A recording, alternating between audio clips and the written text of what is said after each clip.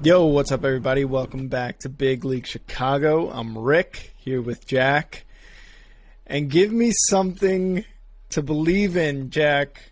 The Sox. They're not doing it, dude. I ain't got shit. I ain't got anything. What? I got nothing. What I got nothing for you. What the fuck is going on? For a second, for like a good week, 2 week stretch, we thought they were back. What happened? Losers of the last 5. It seemed to change. It changed in one play, specifically. Mm-hmm. And I don't know if it was 5 games ago at this point.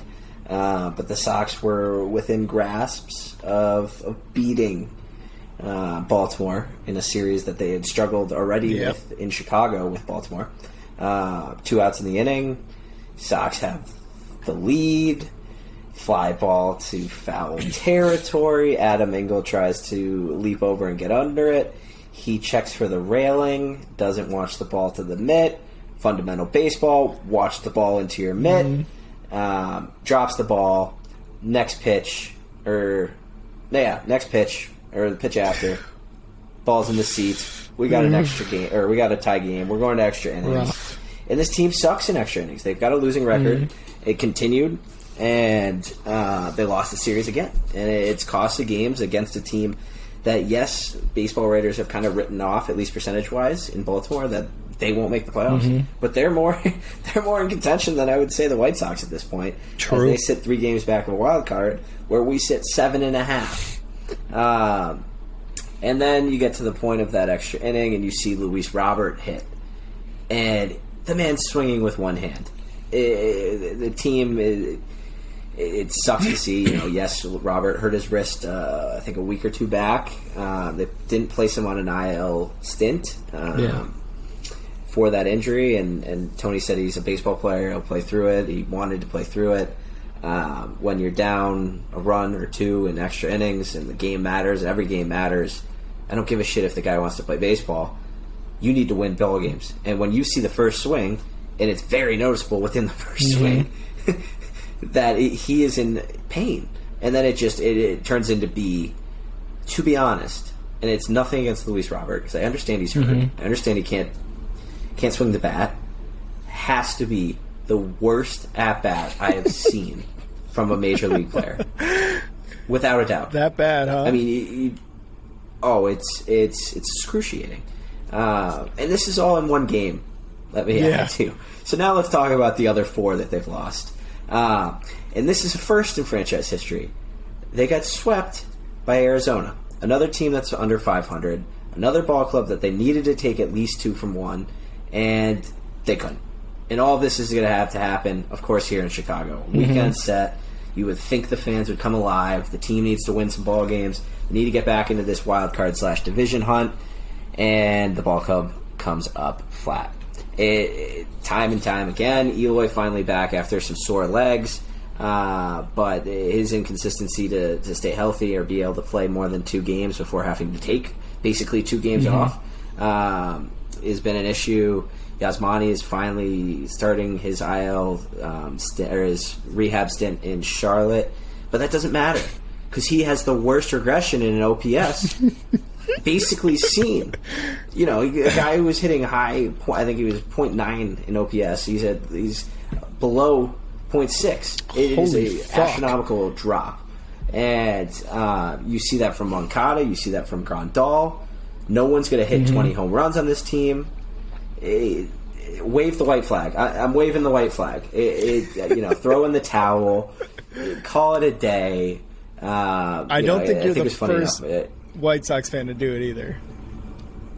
It had to be done. Yeah, I think I love baseball. It is my second favorite sport. You have given me the pleasure to report on baseball through 3 Up, 3 Down, but it sucked doing last night's or 2 nights ago. I bet, dude. I bet because it's just I think through this pandemic, through this last 2 years. As you listeners know, if I haven't shared it enough, I mean, the Chicago Blackhawks are my number 1. They're my diehards. They will always be as tough as a time as that is. And yes, I was spoiled with it. I think all Chicago fans were spoiled with the dynasty. But as we kind of left that and saw the destruction and fall of them and kind of the build of the White Sox. It was the exciting thing that actually you got to watch in Chicago through the pandemic, and that resonated. And you expected, this team was expected to win 92 games.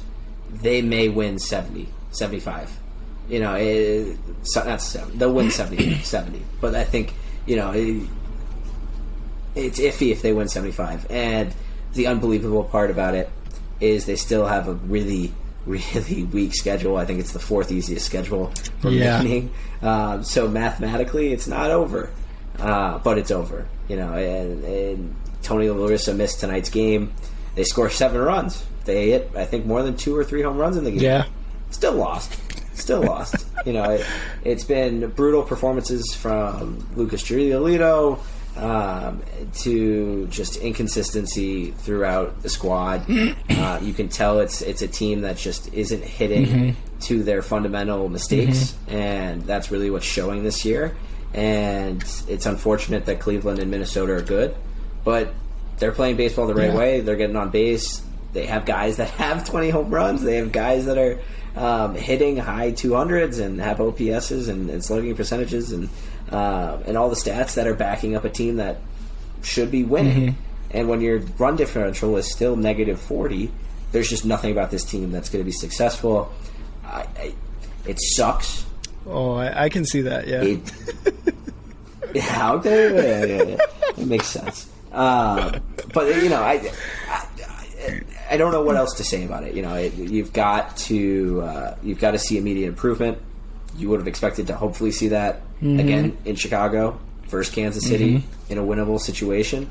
Didn't happen again tonight. You've got, I think, 2 more games, and that's 2 more games, one tomorrow and one Thursday, and then you got Minnesota coming into town, and then you got the Mariners coming. Then you go to Mariners, but then you have the Athletics. So winnable series there. Rockies winnable. Quick trip to Cleveland, probably going to lose that. Quick trip to Detroit, should win that. And then Cleveland comes to town. So, they have 9 games left versus Cleveland. I think they have... Yeah. Or they have 7 games versus Cleveland and 9 games versus Minnesota left. Like I said, the mathematic possibility is still there, but forget about it. Forget about the White Sox. Nails are basically in the coffin, and... it's time to put it in the hole is what it seems like. So, it's rough because I listened to the 3 Up 3 Down episode, which I definitely recommend because you and Alex just went fucking ham on them, pretty much like you just did now, and it sucks because we were talking about I think maybe right before the break.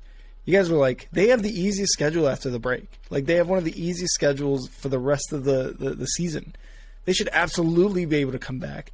And they were good. Like I said, a 2-week stint there, they were like, oh shit, the Sox are back. They're winning games. They're 5 over 500. And now it's just, are they back to 500? I forget. I didn't see the schedule. They're below. You know what I mean? And it's how do you take that easy schedule and then literally just take a shit? Again, they lost 9-7 in the Royals today. How how these guys are 20 games below 500. It's rough. And again, I can only imagine how it feels because the aspirations coming into this year were astronomical. It was World Series favorites, and then you got La Russa falling asleep, walking guys on a 1-2 count, taking numerous times. Not even once, not even a one and done, and taking advice from fans, sitting behind home plate to run angle, to run this guy, to do that. It's just and now he misses a game because of his health. Hopefully he's fine. I don't wish any ill will on the guy, but the only thing I wish is Tony, my boy Jack here is struggling. Why you got to make my boy Jack struggle right now? This is ridiculous. Well, it's his point to all the losing. It's he said, I'm angry. It doesn't look it. Everyone is. It doesn't. No. And unfortunately, he missed today's game with some medical issues. Hopefully, he's okay. Always think about the person first, then the ball player or manager. But I think if he is a competitive guy, which it's going to be tough for him to say maybe I'm not the right guy for this situation. That it needs to happen. At least a change needs to happen. If Tony wants to stay with the organization, great. If he wants to be an advisor, great. But someone else needs to be in charge. The locker room, you can tell they don't listen to the guy. It's a professional team that doesn't look professional. And I mean that in all aspects of the game. And like I said, it's just a team that last year was able to walk, able to hit out their mistakes. And it hasn't been the case this year. I think they have one of the worst run saved per defense stats in the league. Fuck. And that's been showing. The walk rate has been been non-existent. So it's all the stuff that makes a winning team perform. It's not there this year. I don't know if yes, you can say, oh, that's on the ball players. Yes, you can say that's on La Russa. Frankly, it's on everyone, and people need to be accountable for this. People need to understand that sure, Rick Hahn was probably not given what he was expecting to be given in the fact that they were expected to be so competitive this year and heading into an off season where they had really 2-3 holes that they really needed to address. The cheap way just doesn't get you anywhere. Sometimes you might luck out. Sometimes, and more times than not, you're going to strike out. And the Sox did. I love Josh Harrison. He brings energy to the team. He's one of the only guys that still gets fired up, revs the motorcycle anytime he kind of gets on base. And he's been a good defensive player for us. Cueto too, man. And Cueto as well. And that will be definitely proved to be the best acquisition of the offseason, especially acquiring him through a minor league deal through free agency.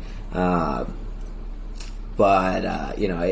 inconsistency in right and left field, mostly right with Andrew Vaughn and Gavin Sheets. I think Andrew Vaughn is, and the guy's been great, especially with his bat. Nothing against the guy, but I think he's one of the worst in terms of the statistics in fielding. And it's because the guy's a natural first baseman and not a right outfielder. So they're trying to press these situations, and you don't understand if Makata gets hurt, or if Garcia gets hurt, or if Anderson, who has now been hurt. Yes, they went and signed Elvis Andrus. I think it's a great addition. It was proving to be something that when they were at the time going to Cleveland and needed a shortstop, a guy who rakes the ball in Cleveland, as we've talked about on one of the podcasts. It just doesn't matter. I think you could have had Jake Berger in this lineup. You could have had Jake Berger up on the team. He was a guy who was hitting for power, and if he was with this team for the whole season, yes, I don't think his numbers would be great, but I do think he would have the highest home run total because the fact is they've only hit 14 or 15 tops by any leader, and it's just pathetic. It's right down there low with Detroit and the bottom of the team. I was going to say, and I feel like he would have brought some more energy to the team too, because when I was listening to 3 Up, that's one of the things you guys talked about was like the energy is like low as fuck on this team, when before that was what was kind of like bringing this team more into the game, maybe a little bit more psyched to, for every at bat, something like that. I feel like him, like Cueto, obviously Tim Anderson, losing him sucked. Not getting him back until maybe like later on this in September. That sucks because he is another energy guy. But again, Jake Berger, I feel like he would have definitely brought some energy. Also, what has AJ Pollock done anything? I feel like I haven't heard of AJ Pollock at all. I think he hit a home run earlier this week, and it seemed to be like the first home run they had hit in like a week and a half. The guy's been okay. Yeah. I think it hasn't been as consistent. He hit lefties last year pretty well from the right-hand side. So the Sox expected him to be a great left-handed or a right-handed facing left-handed pitching batter. It hasn't really panned out in that way. His right-handed stats, I think, have been pretty similar.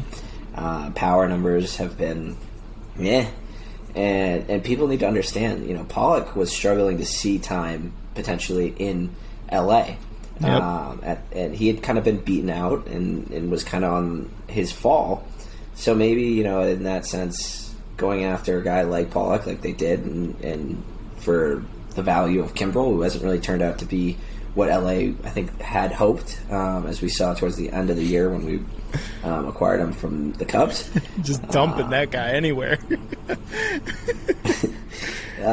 So, I don't know. I think I'll leave you with the last few thoughts I'll give. I think between Eloy, Luis Robert, Tim Anderson, and Yohan Moncada, Grandal, all these guys, no one's played over 90 games.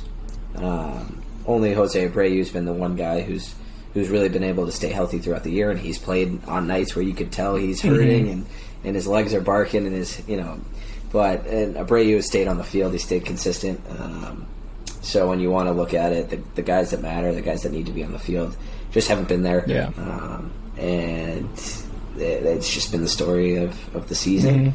Like I said, I'm waving the white flag. Just trying to think of a nice depressing tune to play y'all on the finishing part of this Sox part of this crosstown segment.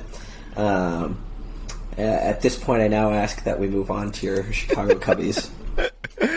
I just want to say one thing. You could point to the injuries that the Sox had, and that was a big thing, obviously, right at the beginning of the season, throughout the towards the break and whatnot. But still feel like a lot of teams that do go through injuries were able to come up with something. Dodgers, I think, were one of them that you guys mentioned on 3-Up, and I just think it was just a mismanagement, really, on TLRs. But he's gonna be gone, so I strongly believe he'll be gone. The logical person would think yes. Yeah. That's for sure. Logical person. All right. Well, that was the White Sox. That was basically Jack just done chained them. They're done. They're done for the season. Stick a fork in them. It's over. There's still about 40 games, so hopefully they surprise them. They surprise Jack and maybe make a wild card. He's shaking his head no, but hopefully. But yeah, let's move on to the Cubs. There's really not much else, man. I mean, it's just two terrible teams in Chicago right now in baseball, which should never be the case in my opinion. But here we go with the Cubs. They lost their series win streak. It was after that loss against the Brewers that we talked about that I talked about last week. They went. What was it? They've gone 3-7 in their last 10 games. Just lost to the Jays tonight. They won 2 out of 5 against the Cards. They won only 1 in a 3-game set against the Brewers, and have currently lost 2 games in a row to the Jays. They got 1 more tomorrow. They've lost the series. It doesn't matter. Their 5-game win streak was over, and now their 5-game series win streak is over. So currently sitting at 55-74. August wasn't bad. 14 for 29, 14 wins out of almost 30 games. Not bad. They got 1 more tomorrow. See if they can maybe even it up. Just be 500 for the month, which is, really kind of all you could ask for right now. 3-7 the last 10, like I said. Really, the only couple things to mention really these last couple games is Ian Happ homered twice in Game 1 against the Brewers. Really, the only 2 hits and the only runs for the Cubs were from Ian Happ's bat. He went 2 for 4, 2 homers with 4 RBIs, and that's it. That's all they could go. That's all they could muster against Peralta. Peralta had a solid outing. I think he went 6 or 7 innings with those either 2 earned runs or 4. I forget. Justin Steele had another solid outing that game as well. 5 1/3, 1 earned run, 6 Ks. He's got a 3.18 ERA right now. So hopefully he gets close to a sub-3, which would be really impressive for someone who's been on the Cubs for a couple seasons now. Contreras and Morel hit a couple solo homers in tonight's loss against the Blue Jays, so that was cool. The only I think runs, or I think they lost 5-3. I forget what it was, but that's kind of it. Morel, Contreras, you got Happ. You got Steele, and you got Suzuki. The only guys really making the Cubs watchable again, like going into this season. That puts Wilson at 21 homers for the season and Morel at 13. Morel at 13 homers. I think he came up in May. Like that's crazy. Just seeing him again. This is just one of those things that you kind of look forward to as a Cubs fan. Like seeing him just do amazing right now in his limited time. Basically half a season that he's played, and already putting up 13 homers. This kid's just going to be great in the outfield. He's already pretty good offensively, so I think he's just going to be a superstar coming up. So that's good to see him and Suzuki in the outfield. We don't know what's going to happen with Happ. He's got one more year left.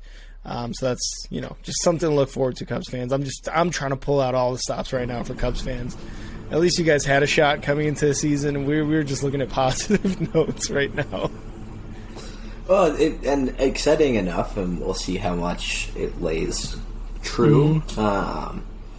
With the kind of rumors surrounding the Angels of Los Angeles, there's been talk about Ohtani to Chicago. Yep. And it's been the talk to the north side. It has. So there are some exciting things to look at in that sense, and with the downfall of a rapid downfall, actually, and something that's kind of been existing, but that would be game changing. That would put the Cubs right back on the map. With a few more additions and the emergence of Morel and some of these other guys, this could be a really scary team. And you can see some of the pieces building. I think you can understand. Jed Hoyer, as much as you hate the Ricketts family and probably hate the front office, you're starting to understand and see that there is a plan there, and there's logic to what his decisions are. And I'm excited to see what the Cubs do in that free agency period, because they've got some money to spend. I think they've got some eager fans that want them to be competitive. I know Hoyer has said, we're not going to just break the bank for, one guy if it means, costing us the future. Yeah. So we'll see what happens there, but I do think they'll be competitive on all the top free agents. I did think Carlos Correa could be realistic at some point to this team. Yeah. He did say this week or last week that he could really see himself re-signing in Minnesota. For my sake, I really hope not. And for the city's sake, it'd be really exciting to see another star in Chicago. We'll take him off your hands, dude. No problem. So I guess I can get behind Correa going to Chicago if that does happen. So we'll see. They will be, and they have been noted to be big players in the free agent shortstop game. As well as some of the other guys that can come available potentially via trade, like Ohtani. So that would be really exciting for Cubbies fans on the north side. Yeah, man. And I was reading an article where it was like, this is being talked about. Is it doable? Probably not, because of what you said. Jed Hoyer is like, we're not going to go all out for one guy. We're not going to go all out we're not going to go all out just to sabotage the future with these guys. And, when you think of like a guy like Ohtani, like you're going to give up a lot of shit for a guy like Ohtani, even for a Trout, for a Correa or something, right? Correa's definitely going to opt out of his contract with Minnesota. But, when you're thinking of a trade for Ohtani, you're giving up a lot of farm guys, a lot of MLB ready players as well, and you're gonna sign that guy long term, and it's gonna eat up a lot of money. So Jed Hoyer is gonna stick to his guns. It seems that way for sure. He's gonna stick to his guns, build through the farm, and do what he has to, where he could pay a good amount of money for a decent player, but not break the bank, like he said. And I mean he's just shown that these last two seasons as a president of operations or whatever. So he's going to do that. And to be honest, if a guy like Ohtani would come to Chicago, it would be, like you said, it would be just catastrophic to the NL Central. A guy like Ohtani coming to the Cubs immediately makes them a World Series contender, immediately makes them like a team that's going to be on Sunday Night Baseball and all these like primetime games. So I mean, as a Cubs fan, would that be fucking awesome? Absolutely, it would. Even a Correa, you know what I mean? He's going to want a lot of money too, but even a Correa, bringing a Correa in, bringing a top tier starting pitcher maybe. Even though we've got a couple good young guys there, but it would just be super exciting. So yeah, I read that. Would it be cool? Yeah. Is it going to happen? Probably not. Ohtani's probably going to stay either with the Angels or he's going to go to like the Yankees or the Dodgers. Or, you know, like he's going to go to one of those teams if the Angels even entertain a thought of trading him. Well, and yes, I wouldn't write the ship off yet. You know, I think it's going to be a really, you know, as much as we said Jed is going to be conservative in some aspects, I do think this is going to be a really telling next 2 seasons for the Cubs. Yeah. They're going to really spend the money this season or next. I do think this free agency class is a little bit more talented than what is expected of the year after. So it just would be interesting to see. I think I would pump the brakes a little bit. I don't know if I'd call them instant World Series contenders if Ohtani was added what do you to this. mean? Whoa. They extend Contreras, dude. It's over. If they extend Contreras, they add a few more pieces. I think yes, that you can say, but I do think that adding Ohtani definitely makes them competitive. I don't know if they get over that hump of the Cardinals right now. Yeah. Welchman is ridiculous, but I do think they would be definitely in front of Milwaukee and would definitely be beating out a struggling San Diego team for that third wildcard spot if they did have Ohtani. Yeah. Interesting things to see. I think interesting things to hope for.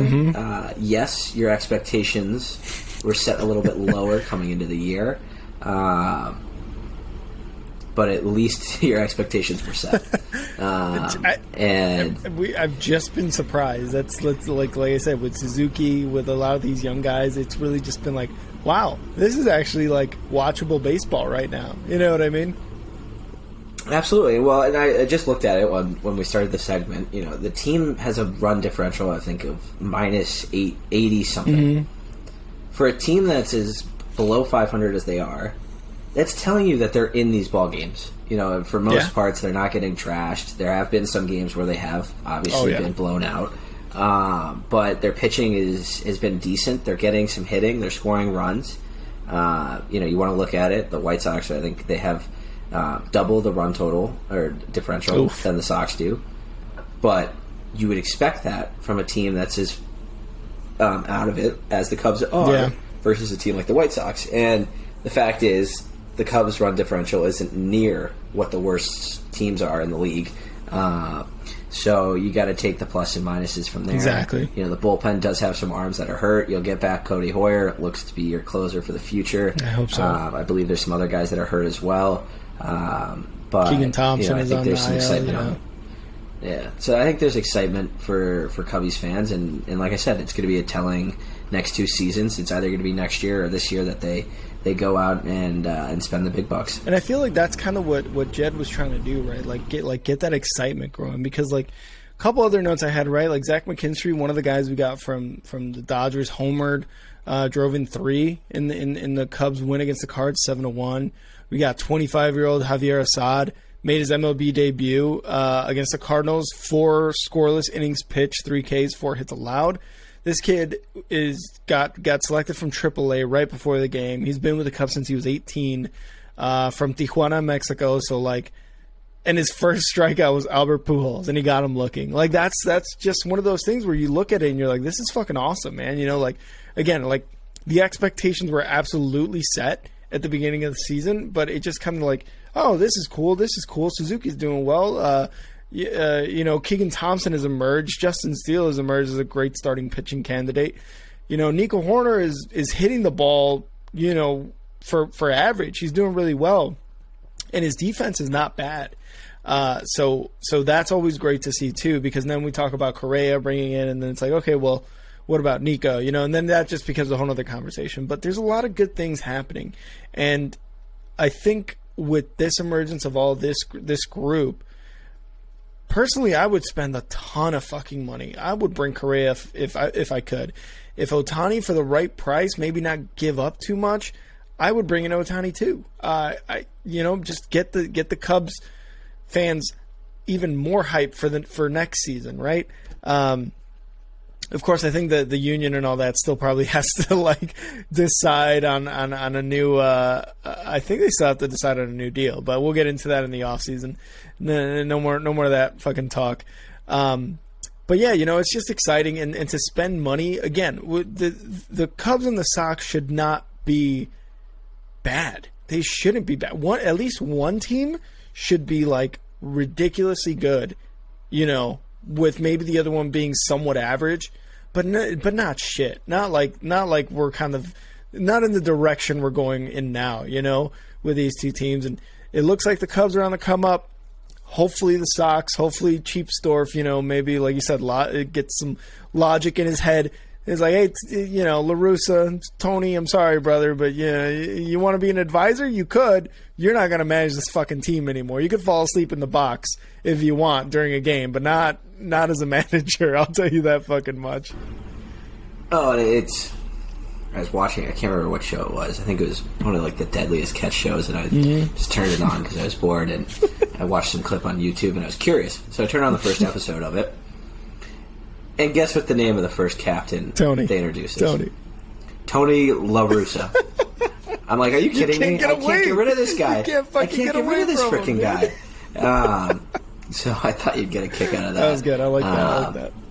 Interesting enough, Sox fans, if you're pissed off, if you're hungry, and your hate is filled for Tony La Russa and you're looking for a new show, do not turn on the pilot for Deadliest Catch, because you will meet a different version, probably a successful captain and probably a good leader, maybe a better leader for this team than what Tony's doing for this White Sox team. But I'm sure I just can't get rid of this guy. It drives me nuts. So, I'll tell you this much: I'm pretty sure that Tony La Russa doesn't fall asleep on the fucking job. I'll tell you, I'm positive that fucking guy doesn't fall asleep.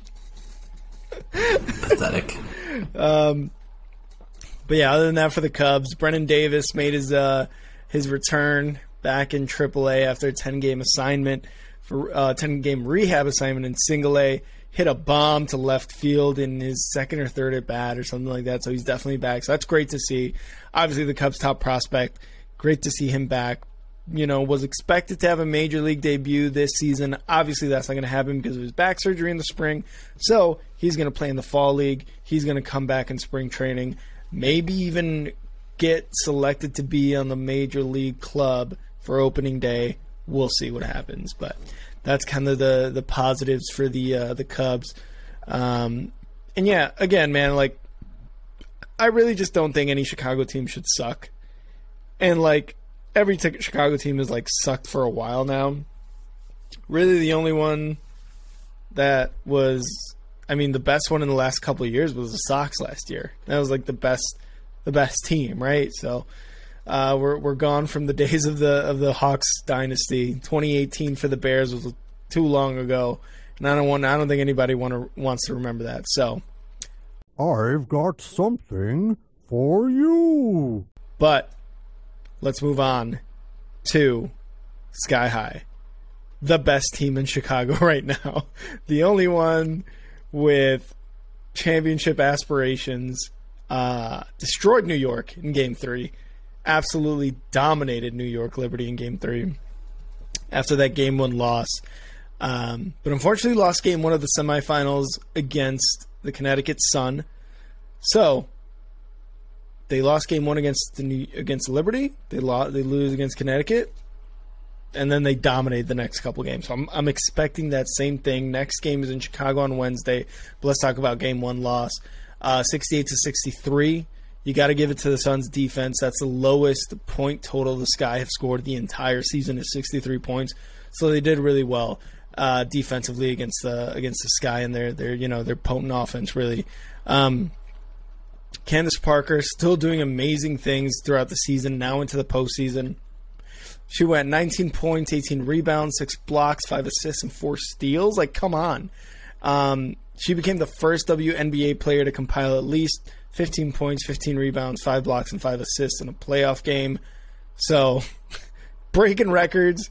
It's just become nothing to Candace Parker. She's just breaking records. She doesn't even know it. She's like, yeah, I'm just trying to win the game, right? So, that's what it was. She's breaking records. Candace Parker probably going to be another WNBA MVP soon. So, the Sun had the advantage against the Sky in transition scoring, outscoring them 8-6.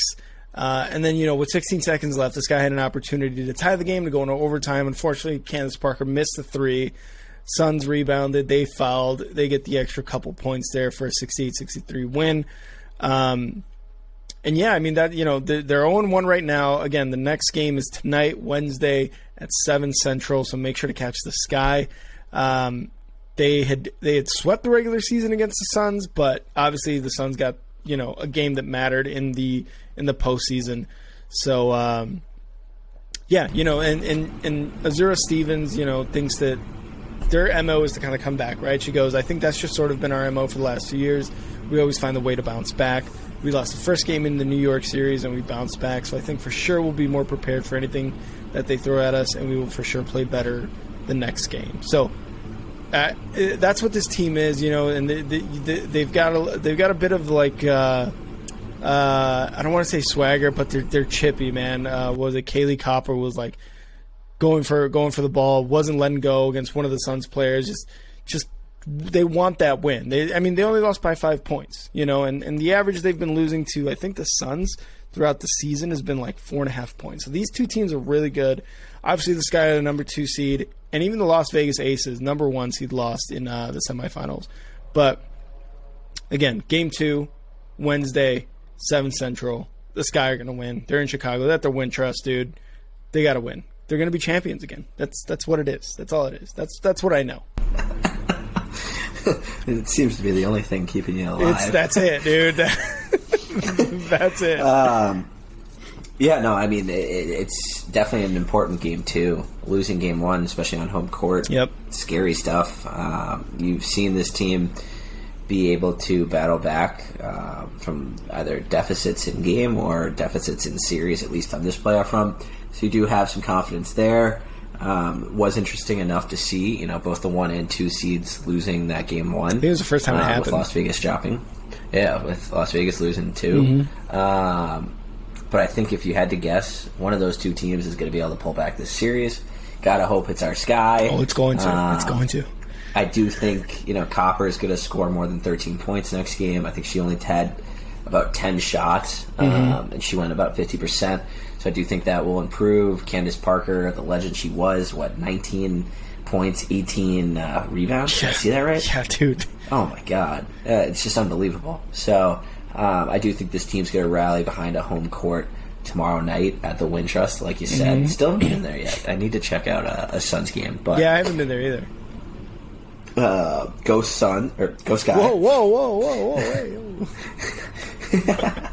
Chill out. Yeah, go Sky. Gotta be hopeful for the best team in the city, and I do think it'll be an exciting game too. I think ESPN 2.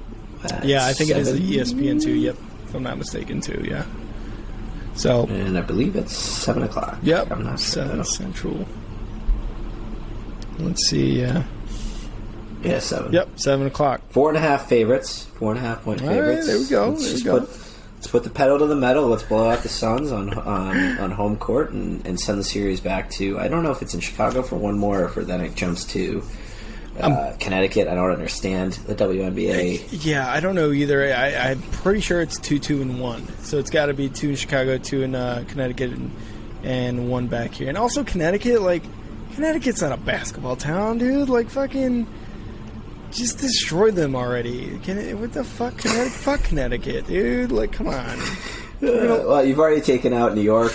It'd be fitting to just go to the next state over and just eliminate Connecticut. So that would be helpful. Let's do it. I do have a buddy who is a Connecticut Suns fan. He's from Connecticut. We got a little friendly wager going on this, and hopeful the Sky will pull her out. They better, and I hope your buddy cries as they lose. As it get. All right, go Sky. When they win a championship, I'm getting a fucking championship hat. I'm getting you one too, Jack. All right, let's move into Bears breakdown. Bears going defeated in the preseason means nothing, but they beat the Browns 21-20. Fields, I don't know if you watched the game. I unfortunately was not able to. I was trying, but unfortunately I was not able to. But Fields looked great from all the recap stuff I saw. 3 passing touchdowns in the first half, 14 for 16, 156 yards, and hit those 3 tutties. He hit Dante Pettis, Cole Kmet, Ryan Griffin in the first half, split between the first and second quarter. And the Getsy offense finally looks solid. Obviously, the first 2 games, Justin Fields wasn't really playing. He played maybe like a series or 2 combined. But finally, game 3, they were like Eberflus said, they were playing the entire first half, which they did. And it looked really good. It looked really good. It looked a lot better than anything that was being done last year with Fields. Cole Kmet looks a lot better. I know you don't think he's going to do really well, but Cole Kmet did really well. I think he had almost 40 yards on 3 receptions, and he had that touchdown, obviously.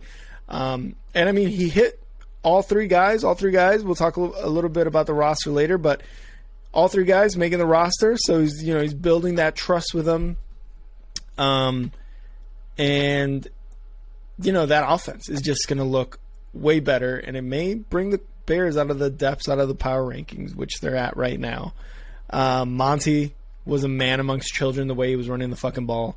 He wasn't going down. I think the only time he went down was like when he got pushed out of bounds. So dress rehearsal basically for week 1, and they looked good. What were your thoughts on game 3 and undefeated preseason? Hey, I mean, the guy had the best passer rating in the conference. He did. For God's sakes. Only NFC team to go undefeated. But then, as you said, what does means that matter? Nothing. It was exactly, and that's the fun but frustrating reality of preseason football. Mm-hmm. That's where I think yes, and I'm no credit against the Bears at all, or not all credit to the Bears. I think their offense looked great. I do question how much of that was against Cleveland's real defense. You did see Garrett was suited up. He did play a little bit. But again, you ask how much of that game did Cleveland's number 1 defense play. I don't know if it was too much of it. Again, unfortunately, I missed it as well. I did catch the highlights. I did see the impressive drives from Fields after watching some recaps of it. Yep.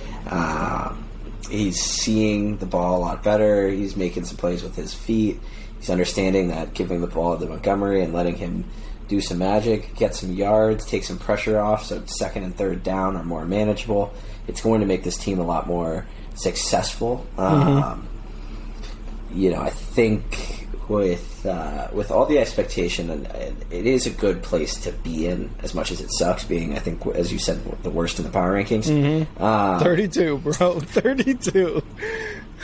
I think this team's better than what we've seen out of New York with the Jets in the years that they were probably in the 32th ranked position. Mm-hmm. I think this team's still better than the Jets, by the way. Same. I think this team's a lot better than some teams are going to realize. They've got a really easy schedule. I was talking it over with a buddy. I do see them taking at least split with the Lions. I see them potentially splitting with Green Bay. I do think they will lose 2 to Minnesota. So if you can go 3 and 6, for what against 3 and North? 3 and 3 versus the division. Oh yeah, math. If you could go 500 versus the division, that puts you in a very good spot. And then you've got games versus Houston. I don't think they're worse than Houston, even though the David Mills hype is real. Mills Mafia. And I think they're going to actually give San Francisco a run for their money at Soldier Field. I think Trey Lance making his NFL, Week 1 debut, I think he's going to have some nerves. Fields been there, not necessarily as a Week 1 starter, but has played a significant amount of more games than Trey Lance has. Exactly. And I think they're going to turn some heads. It's going to be interesting. The defense is yes, not going to be as good as we've seen in years past, but as long as you play for the full, what is it? 17? 40. How long is the game? 45 minutes? What is it? 60 minutes. 60 minutes. Oh my god. I can't do math. as long as you play for a full 60 minutes, you're going to compete every game. You saw that last year with an incompetent coach that they were in most games than not. Mm-hmm. So I do think this team's going to be a little bit more competitive, and I do think they'll have some more fight in their stomach, given the fact that everyone has written them off. Yeah, and you talk about the Jets, you talk about the Texans, you talk about all these teams.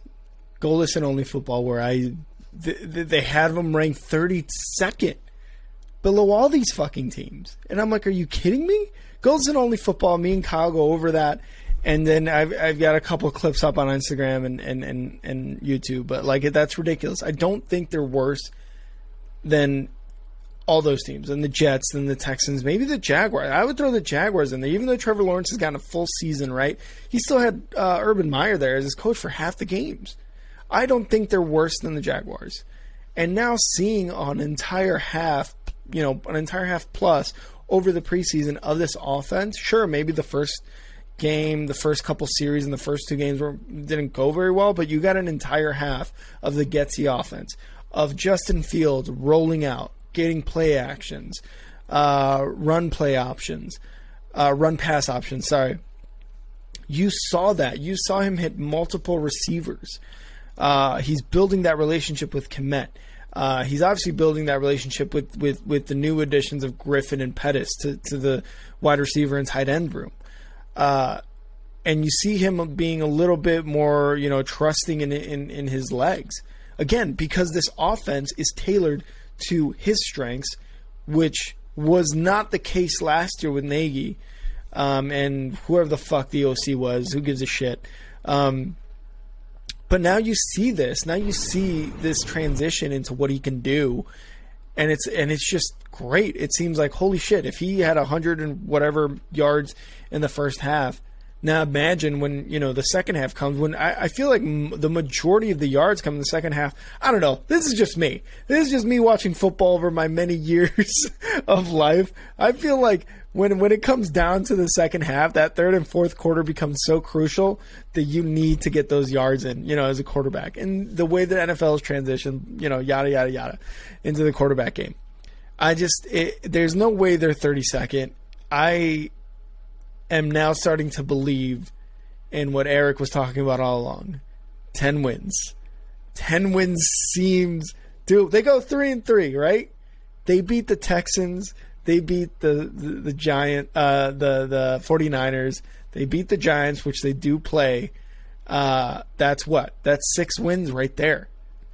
Other 4 wins, I got to look at their schedule, but 4 wins isn't ridiculous to get. You know what I mean?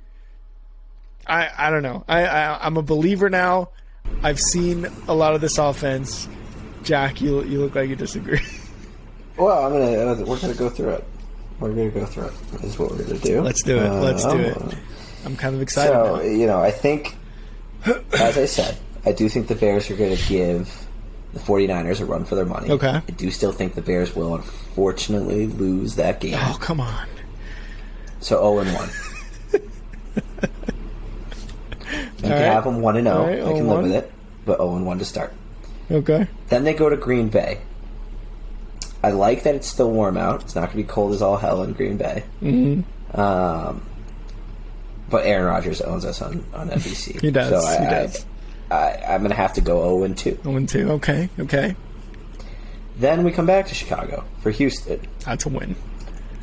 I got 1-2. Okay, let's go. Then the Giants. I got 2-2. 2-2. 500. Then the Vikings in Minnesota. Oh, that's a tough one. 2-3. Yeah, I'll take that. Commanders with Carson Wentz. 3-3. And that's a win. Probably 3-3. And look, probably 3-3. Yeah, they have great weapons there. But Carson Wentz is their quarterback. I'm going 3-3 as well. Bears Patriots. ESPN Monday night in Foxborough. That's an interesting one. That is an interesting one. Because if the Bears go in at 4-2, it becomes a hell of a Monday night game. If they go in at 3-3, sure, I'll watch it. It's going to be entertaining. But Bill Belichick and Mac Jones, and I don't think too many weapons on the offense. I don't know. What do you think? I think, yes, New England lost a few pieces this offseason. But if they're playing similar football to what they were last year, I do still think that's a better team than the Bears, unfortunately. I think Bill Belichick outcoaches Eberflus in this one. As much as we have confidence in Eberflus, I just don't see that one, unfortunately, happening. But so... Who was the game the week before? Who were they playing the week before? The Patriots? Washington. Okay. I think but if they're coming off a win, right? If they're coming off a win into Monday night, sure, I get it. Belichick, Mac Jones, if they're what they were last year, it's probably a blowout because, like you said, the Patriots have just beaten the Bears in almost every game I've ever seen. The Patriots against the Bears. I don't know. I'm going to go... I want to go win on that one, but that's just me being a homer. We'll give it a loss. We'll take the L on Monday night. All right. So, if not, we're at 4-3. Or I think if we have difference, I think you're at 4-3. 4-3, yep. Versus I'm at 3-4, yep. Which is fine. Then we go to Dallas for a 12 o'clock game. 3-5. Oh, come on. There's no way. Dallas? With Mike McCarthy being a fucking idiot there? You're giving him that win? I love you, man. Rick, I love you, man. But there's just no shot in hell we're beating Dallas. I'm telling you that right now. It's not going to happen. Okay. I hope you're writing it down because I'm going to tell you should take him as a win. You feel confident in him. I want you to take him as a win. I'll take him as a win. I'll take him as a win against Dallas. Okay, so Dallas. You've got them at 5-3. 5-3. Mm-hmm. I've got them at 3-6 at this point. Dolphins in Chicago. No, you got them in 3-5. Early season. Do I have them at 3-5? Yeah. I have them at 3-5. Dolphins early favorites by 3 points. Games in Chicago. That's a dub. I think that's another one that's going to be interesting to see what if Miami's real with the additions of Tyreek and Tua. True. Is that going to happen? So I think that's going to be interesting to watch. For the sake of the Bears. I don't think it's enough. I don't think it's enough either. No. So I think the Bears might pull this one out. All right. Especially being in Chicago. Right. So I'm going to go to 4-5. All right. Lions in Chicago. Oh. Bears do open as the 2-point, or interesting enough that Vegas has them as a 2-point favorite.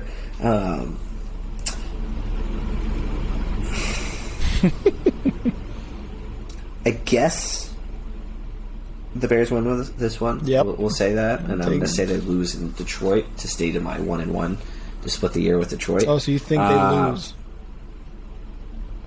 No, I think they'll win in Chicago. Oh, but the one in Detroit. Okay.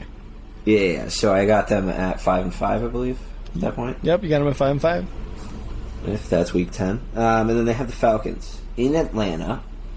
I do think the Bears are better than the Falcons. Yeah, that's another team. I think so too.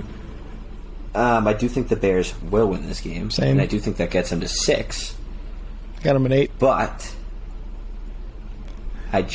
we don't know. We'll see. If Nagy is the head coach at this point, I would give the Falcons the win there. So I will give Eberflus the benefit of the doubt. I will say it's a Bears win for right now. We're at 6-5. Mm-hmm. Okay. All right. Jets. With the loss of Wilson at quarterback, or is it Wilson? Zach Wilson.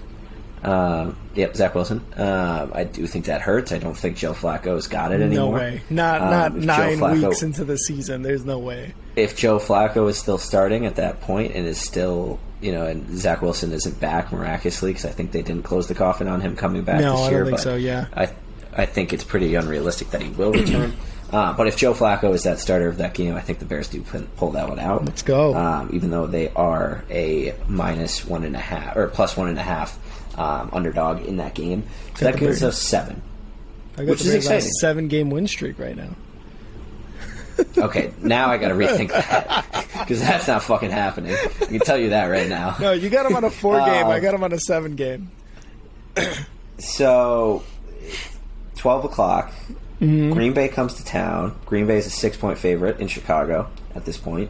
December 4th. It will be cold. Mm-hmm. We're in the month of December. If the Bears are healthy, I think this will be a competitive game. And I guess I got to stay put with my 1-1 thought process. Okay. So that brings me to 8 games. And see, this is where I sort of become a realist, because I'm just like, we can't beat the Packers and Aaron Rodgers. It doesn't matter. Like, we just cannot. Like, especially after last season when Aaron Rodgers just fucking, I own you motherfuckers all over Soldier Field. I'm taking that as an L. I'm taking their 7-game win streak comes to an end in Chicago against the Packers. So I think that's. And so you've got them going 0-2 against Green Bay. I got them. Yeah, I do have them going 0-2 against the Green Bay Packers. No, I think that's honestly a very realistic thought process. I think the Bears in Chicago have to kind of redeem themselves and take, the keys to the city back away from fucking Aaron Rodgers. But we'll see. We'll see. I've got that one personally as a Bears win. Okay. I think that brings me up to 8 wins. Okay. And then they finish the year with these 4 games. The Eagles. As much as Bears fans might think they've got a shot against Philadelphia, I think this is one of the teams that was most improved throughout this offseason. This is definitely a Philadelphia win. That's what I would. My gut's going to tell me. That's got me up to 8-6, I believe, at that point. You're going to take it as a loss. I think I'll take it as an L as well. Okay. I don't think that the Eagles are going to be amazing by any sense, but I think they're one of the teams that I think is better than the Bears. Absolutely. Mm-hmm. I just think they're better than the Bears, and I think they're going to take the win. Yeah, for sure. Well, and they're in an interesting spot where people are very hyped about Jalen Hurts. Exactly. I think you can look at it in a very similar situation of Justin Fields. Like, yes, Jalen Hurts was a great college quarterback, was very talented, won a national championship. I don't know if he was the starter when they did. I think he was. And, nothing, you can't take away anything what he did in the college game. I think he will be a successful NFL quarterback, but I still think he needs to prove himself a little bit as well. Prove it year, I think, this year, for sure. Yeah, exactly. And that's where I'm kind of taming it a little bit on Justin, and I don't want to get on too much of a tangent because we're talking about the schedule. Mm-hmm. In that sense, that Justin is in a new offense, so you got to take into consideration that maybe in that first few weeks that there might be some plays and some stuff that just goes over his head because he's still adjusting to this new offense. Hopefully that's not the case. Hopefully they've worked out these kinks throughout training camp, but you do have to take that into consideration. I do think Hurts is also on a new offense as well with the changing of, he's been there. He's on year 2, isn't he, the Eagles coach? I'm pretty sure Peterson they're both got fired 2 years ago. Yeah, I'm pretty sure they're both in the same system. Head coach and Jalen Hurts. Next game after that. So I'm at 8-6, I think. Yep, you're at 8-6. I am at 9-5. All right, so we're not even going to talk about the next game after that. They go to 8-7, and then they go to because they're playing fucking Buffalo. Oh yeah, you're right. That's just not even worth our time. That's an L. At Buffalo, so I'm at 8-7. In Chicago. Oh, okay. It doesn't matter. No, it really doesn't. Josh Allen's going to win MVP and Super Bowl MVP. Hot take from there. Hot take from the man. Then they go to Detroit, and because I said that Detroit and Chicago will split the series, that 1-1. I've got Detroit winning this one at Ford Field in Detroit. That brings me to 8-8. Last year, when the Bears were going against the Lions in that Thanksgiving game, I wrote a blog and I was like, I still think the Bears are going to hold off the Lions. They did. They ended up winning. Watching Hard Knocks, loving Dan Campbell the way I do, I still think the Bears take. They go 0-2 against the Packers, but they go 2-0 against the Lions. I think they're going to definitely still beat the Lions. I still think they're beatable. I still think they're better, even with such a just whatever with such a headache of a team. I still think they have enough to get past the Lions. I don't think Jared Goff is gonna be that guy for the Lions. I would like him to. He needs to be, but I don't think the Lions have enough offense behind them to beat the Bears. Well, and I think you've got a spot on point there. In that sense, Goff was very proven in LA with a head coach that has proven to be a genius, a guy who has tailored the offense specifically to Goff's game, and now they've tailored it to Stafford, and they won the championship. So take that to all you want. How much of that is, yes, Goff, Goff made the throws. Goff got him to a championship. Unfortunately, they lost. So, yes, Goff has been on the biggest stage, but how much do you want to take that to credit of Goff? How much do you want to take that to the team that he had around him, to the coaching staff he had around him? Yep. And if he had won the championship, if he had won several championships, if he was a stud last year in Detroit, maybe you could say, oh, he's like Tom Brady, he just doesn't need Bill Belichick. But you really can't say that right now. And yes, Dan Campbell, as a tight end or former tight end, is an offensive-minded head coach, you would like to think.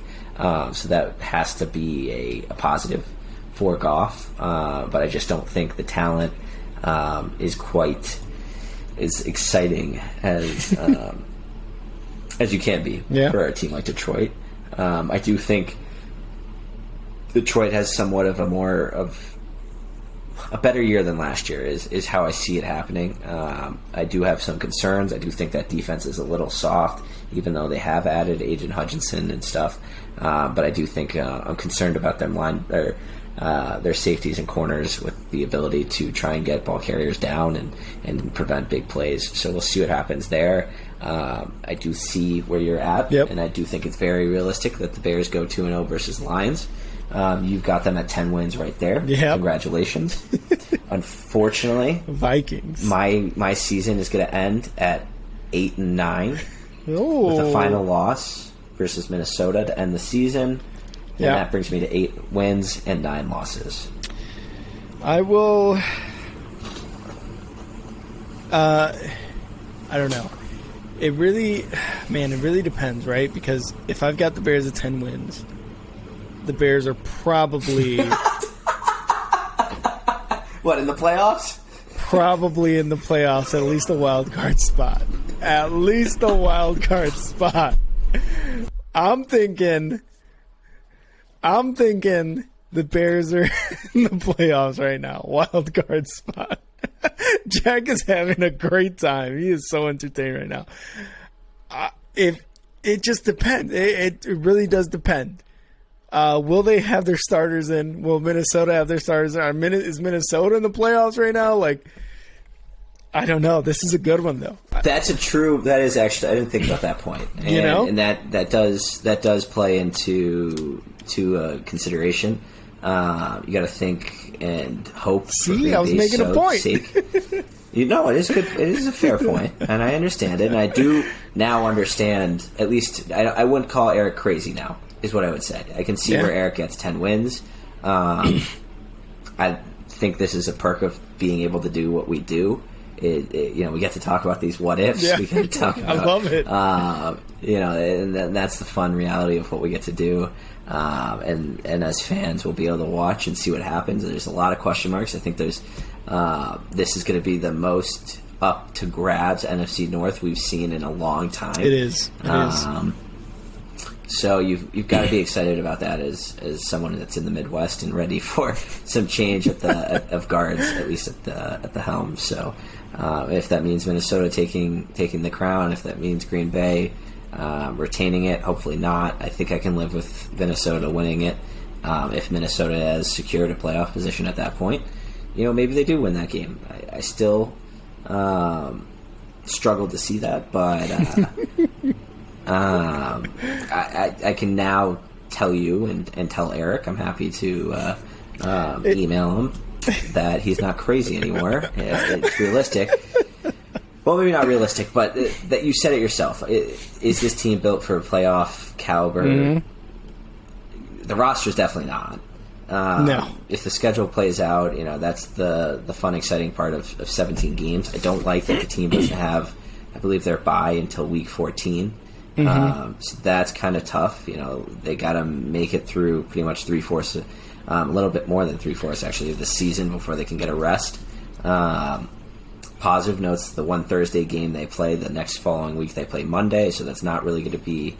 At least it's going to be a little bit of it's a different week, but it's not going to be as short of a week as some of those Thursday to Sunday matchups can be. At least you get that extra day of having Sunday off, and then getting to rest through Monday, playing Monday night. So that is a positive note. Maybe that was built in with the fact that the Bears don't have that bye until week 14. But I don't know. It's going to be exciting. I think expectations are kind of all over the place, at least for Bears fans. You know what the world thinks. So maybe that will make it a little bit more reasonable to turn on a Bears game when they're down 14 points. Looks like it's over, but maybe they pull it back, or maybe you're just looking for individual performances. My expectations are set as this isn't a playoff team. Do I think betting the over 6.5 win total might be a decent bet at this point? Yeah, maybe. Honestly, it's not bad. I don't know what the money is on it. I don't know what the odds are. I might do it. Yeah, exactly. Maybe you made Rick a believer in that, and Eric, I 10 wins. We'll see. We'll see. I got him at 11-6 playoffs. You got him at 8-9 no playoffs. I might take that over 6.5 wins. And I told Eric, if they go over 10 wins, you are my God. I will follow you to the ends of the earth. I believe in Eric at that point. Look, the middle of the season is going to be amazing. They're going to go on a 7-game win streak like I predicted. And the Bears are going to be 11-6 by the end of the season, and they're going to make the playoffs. They're going to lose in the first round, absolutely. Bills are going to win the Super Bowl, but the Bears are going to make the playoffs. You heard it here first. Big League Chicago, 2 weeks before the season. Well, more like a week or so. A week or so before the season. I'm just optimistic as a person in general, so that's where I'm coming from. Other big Bears news, they trimmed down the roster finally to 53. The biggest, I guess, cuts, most notable, I don't want to say biggest, most notable, I guess I would say. Mario Edwards, who they picked up last year, or they signed last year offseason. They wanted him to come in, be opposite side of Robert Quinn, and that just didn't work out. So he came into it thinking he got a spot, cut. Daz Newsome, a wide receiver that was picked by the Pace regime, Pace and Nagy, cut. I think he was one of the first cuts. I think week 2 cuts. He was having some trouble game 1 and game 2, so there's really no surprise there. And then what Jack said was not really much of a surprise with Nathan Peterman. I thought it was just notable because, it's Nathan Peterman. He's been around the league for so long. It was just a notable one. I didn't really have any attachment to him. I didn't really give a shit, but Well, and you gotta like that they kept the guy that went to Northwestern over him. Exactly. And there you go. And the fact is, Nate Peterman holds the record for most interceptions thrown in a game. So it's just oh, that's right. Unfortunate. There has the Peterman topic. I will say though, I think there has been a lot of speculation that they will bring him in as the practice squad quarterback. Is what it sounds like. I would assume so. And I feel like a lot of these guys that they cut are going to be practice squad guys. That's pretty much how this goes. But I will say one very notable person who did make it, Jack Sanborn, Lake Zurich, Illinois native, made it as a linebacker. Got a lot of help from Roquan Smith and Nick Morrow, so a lot of credit to them for him kind of making it. He was in close to like 20 sacks for the entire preseason, so really good for him. He was doing really well. I saw some of his highlights from the few preseason games. He's a big boy, and he's gonna make some big hits. But the two biggest things I wanted to talk about, and this kind of does go into the scheduling, so who knows how it's going to go. But the wide receiver room and the offensive line room. The wide receiver room is this right now. We have Darnell Mooney, Equanimous St. Brown, Byron Pringle, N'Keal Harry, Velus Jones Jr., Dante Pettis, and Tajay Sharp. The only ones that really stand out are Mooney and N'Keal Harry. N'Keal Harry just because he was a first rounder. He didn't do shit in New England. So Velus Jones Jr., another guy who stands out because they just picked him up in this draft. Dante Pettis and Tajay Sharp both had some really good highlights during the preseason.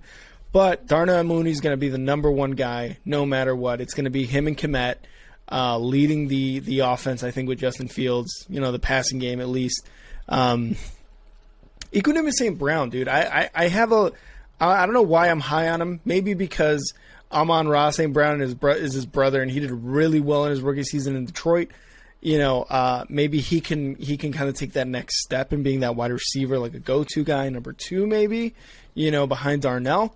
But Byron Pringle, I think he got hurt during the preseason to really play. N'Keal Harry obviously is out for a while. Velus Jones Jr. is out for a little bit. I don't know if he's going to make week 1. But Dante Pettis and Tajay Sharp, guys to look out for. Again, Kmet and Darnell Mooney are going to lead the passing game. What do you think of this wide receiver room as it stands now in the 53-man? Oh, it's funny you bring it up. I think there was a clip of Dan Orlovsky talking about how Darnell Mooney just isn't a number 1 receiver because he was a 5th-round pick. Yeah. Orlovsky, get the fuck out of here. You're crazy. We've seen it before. We'll see it again. Yeah. We'll see. This is one of the biggest question marks I think the team has, given the fact that Mooney's really the only proven receiver. Yes, Pringle has had some success with Kansas City. I think he won a ring with Kansas City. I think so too, yeah. But he was more of a guy that saw, 10 snaps a game, maybe. So you got to wonder what his kind of production will be as he's kind of been given that number 2 spot. Yes, he's hurt right now, with Velus and others being able to kind of take over that role from the veteran. We'll see. Yes, we saw Velus have a very impressive punt return, but we also saw him have a very unimpressive muffed punt. So I think there's a lot of pressure on these rookies to perform. And then, of course, losing Harry to the ankle injury in preseason. Yes, he will be back. But you never know how long an ankle injury will linger. Generally, players struggle really hard to come back the same, at least immediately, from ankle injuries. So you got to wonder what his production value will be when he returns. It's definitely the biggest question mark of this roster is Fields going to have anyone else to throw to besides really a check down to Montgomery or Kmet or Mooney. And yes, that's 3 targets. It's 3 decent targets. But you need more than that, at least to kind of keep our defenses on their heels, on their toes, to be able to out-strategize your opponents. You need more weapons than just 3 guys because 3 guys are very easy to game plan for. And, you saw this as the Bears really had, 2 decent targets when they had someone like Robinson and Mooney paired together, and just the inability or desire not to from Senior Matt Nagy. You just I don't know. So Allen Robinson is going to be so good in LA. I think it's going to be a pretty good resurgence here. It's going to be ridiculous. Going to be interesting. I think Cooper Kupp for all PPR leagues was like the 3rd ranked player in draft boards. I don't think he went 3rd in my league, but I do think you'll see some of his production level from Kupp reduce because you've got a guy like Robinson who can really produce. Yes, it was between Jacksonville and Chicago. How legit of teams is that to really take the bank? He's going to be so good. But I do think he will be very productive for that Rams team, especially as they let go of Robert Woods. I still think they have Van Jefferson. I think so too. You gotta assume A-Rob and Cooper Kupp is going to be a deadly pair for Matt Stafford and it's going to be ridiculous. And the Rams. Ridiculous. Yeah, he's going to kill it in LA with a competent quarterback and a competent coach. So good for Allen Robinson. Maybe he might win another title. I don't know. Now the O-line room: Riley Reiff, Tevin Jenkins, Ja'Tyre Carter, Lucas Patrick, Sam Mustipher, Cody Whitehair, Zachary Thomas, Braxton Jones, and Larry Borum. A lot of names we recognize from last year. A couple newcomers, especially Braxton Jones, 7th-round pick, I believe, that kind of was taking over first team snaps. I'm not totally. These were the 2 biggest questions in the O-line room for a lot of reasons, but I'm not totally I guess I would say turned off by this O-line right here, because you got some veterans, you got some new guys that are making really good plays, in this preseason, and you've got Tevin Jenkins, who hopefully is like recovered from all the shit that we were talking about a couple weeks ago about him, being immature, fighting with coaches, all that shit. Hopefully he comes back from that and just is better, because he's a big dude. He, from all accounts, he is really good at his position. Larry Borum as well I feel like he's that quiet guy who's doing really well and is just going to continue to do really well, and he isn't really outspoken or anything. And Braxton Jones, that 7th rounder from this past draft, kind of making a name for himself, really, and making the 53-man roster too as a 7th rounder. So again, I feel like these were the two biggest questions. The offense, of course, is obviously the bigger question with Justin Fields, but these two were like the more like nitpicky questions. What do you think about the O-line room? Well, I think Trevion Jenkins looked really impressive versus Cleveland. I'll reiterate, yes, that starting group of played the whole first half. You got to assume that second quarter was not against the starting defensive line and defense. Mm-hmm. So take that as what you want. Interesting enough, as you did say, the Jenkins saga is kind of starting to quiet down. Mm-hmm. It was weird. Like, I think I got some alert on my phone today that said they're still shopping him around, and it's pretty shocking, because the guy really did look very good against Cleveland. I think he had a pancake, if not two, and you love to see that, and you hope to build that offensive line through them, such as Borum and Jenkins. And if the Bears feel like they need to get rid of him still, I guess there's a lot more to this story than what's being told. Yeah. But hopefully that's not the case. Hopefully you can see Trevion kind of take on that role as kind of what Cody Whitehair has done for this Bears O-line for the last 5 years at this point. So it should be interesting to see. I think Lucas Patrick has been pretty consistent at center. O-line, biggest question marks. Guys get hurt. They get hurt a lot. So if we lose one or if we lose two, what is this O-line going to look like? What is the core going to group? Are they going to be able to hold protection for Fields? We'll see. Mm-hmm. It's going to be an interesting sign versus, what is it, Joey or Nick Bosa in San Francisco? Nick Bosa.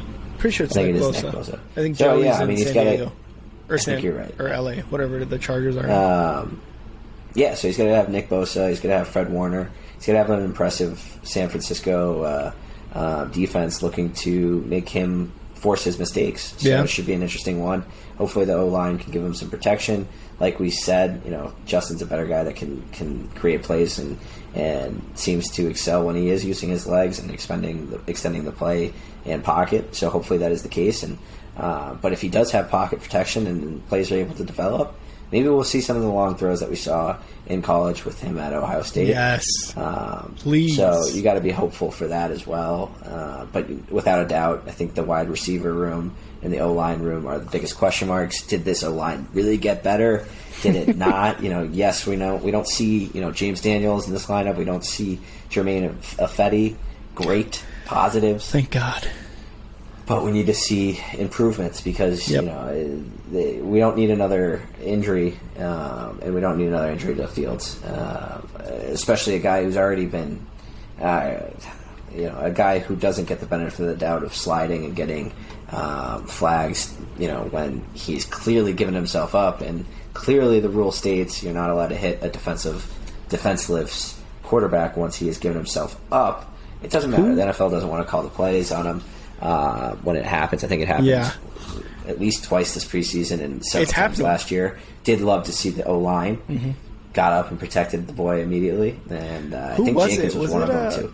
It might have been Jenkins again, to be honest. Was it Jenkins? I thought it was Jones. He was in there, but it was a few guys in reality.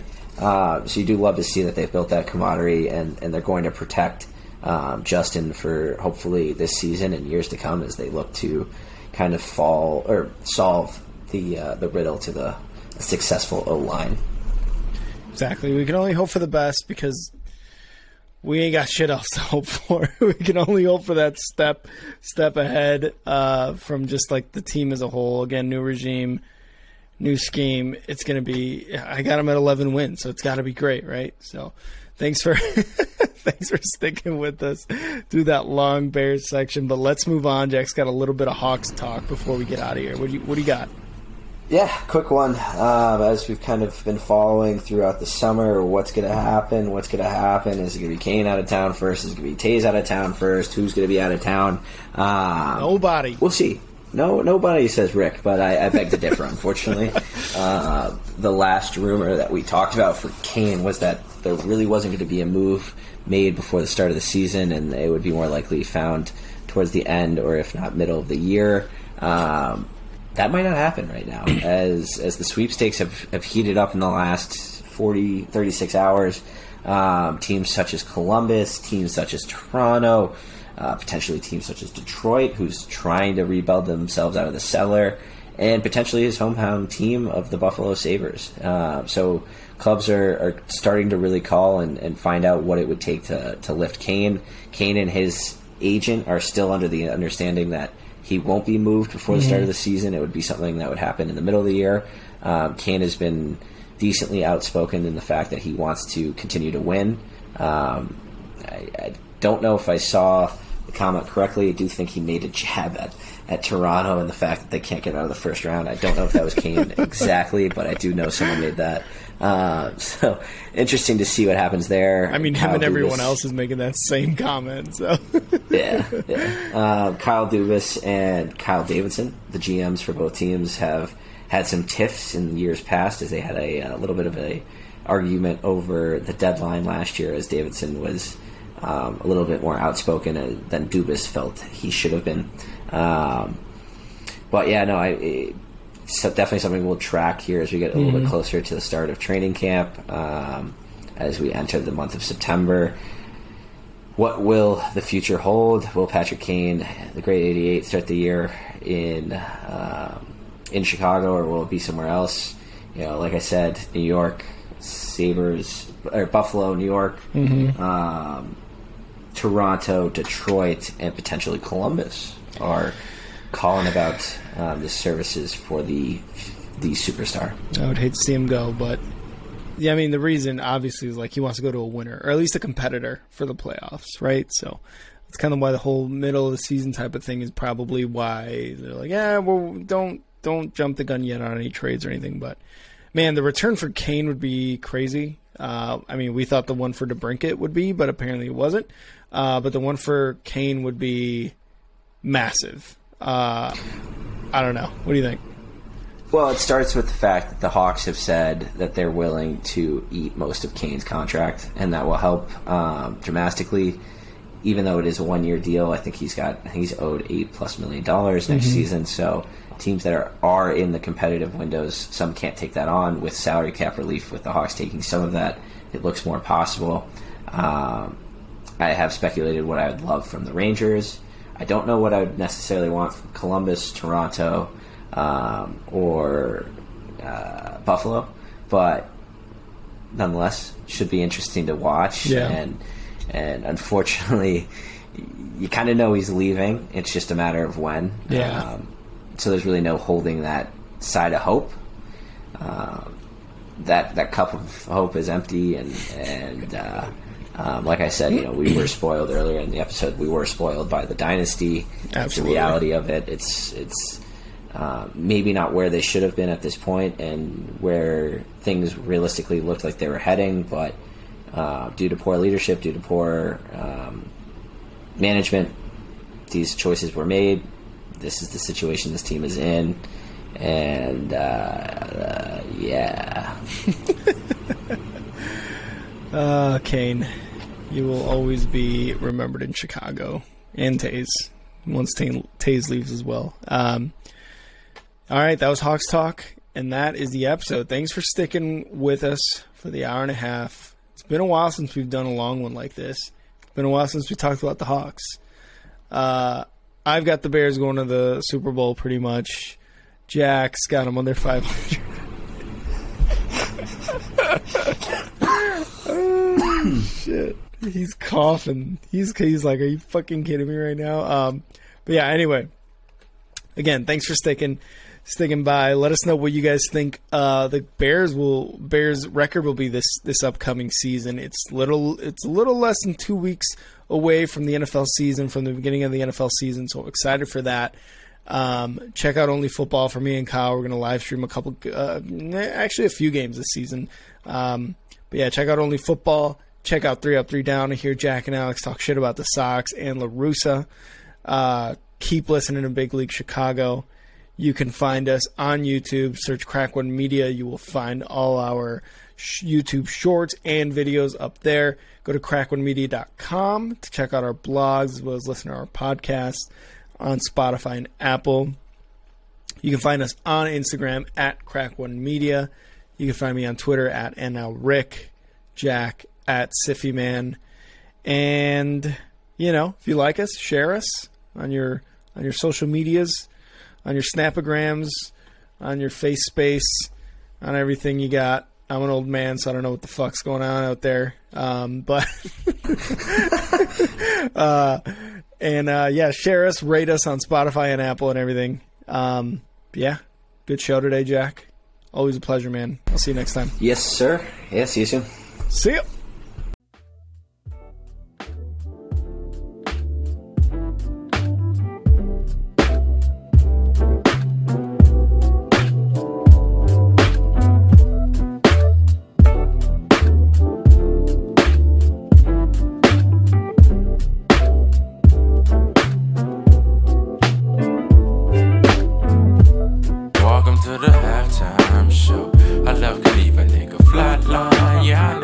Niggas quick to lose cool and frown down on something new that they ain't used to. Like, nigga, who's you? Welcome to the halftime show. I love to leave a nigga flatline. Yeah, I know. Niggas quick to lose cool and frown down on something new that they ain't used to.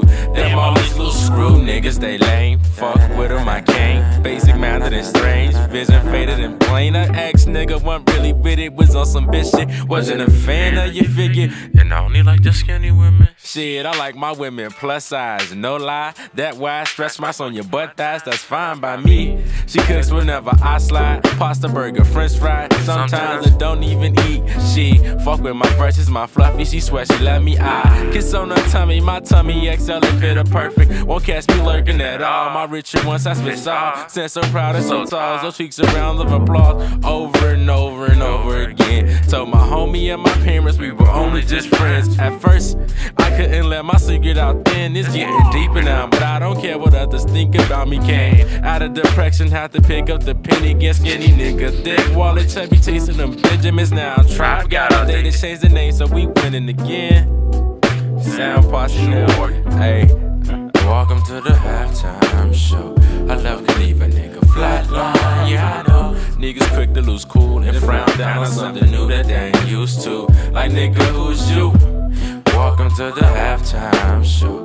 I love to leave a nigga flatline. Yeah, I know. Niggas quick to lose cool and frown down on something new that they ain't used to. Them all these little screw niggas, they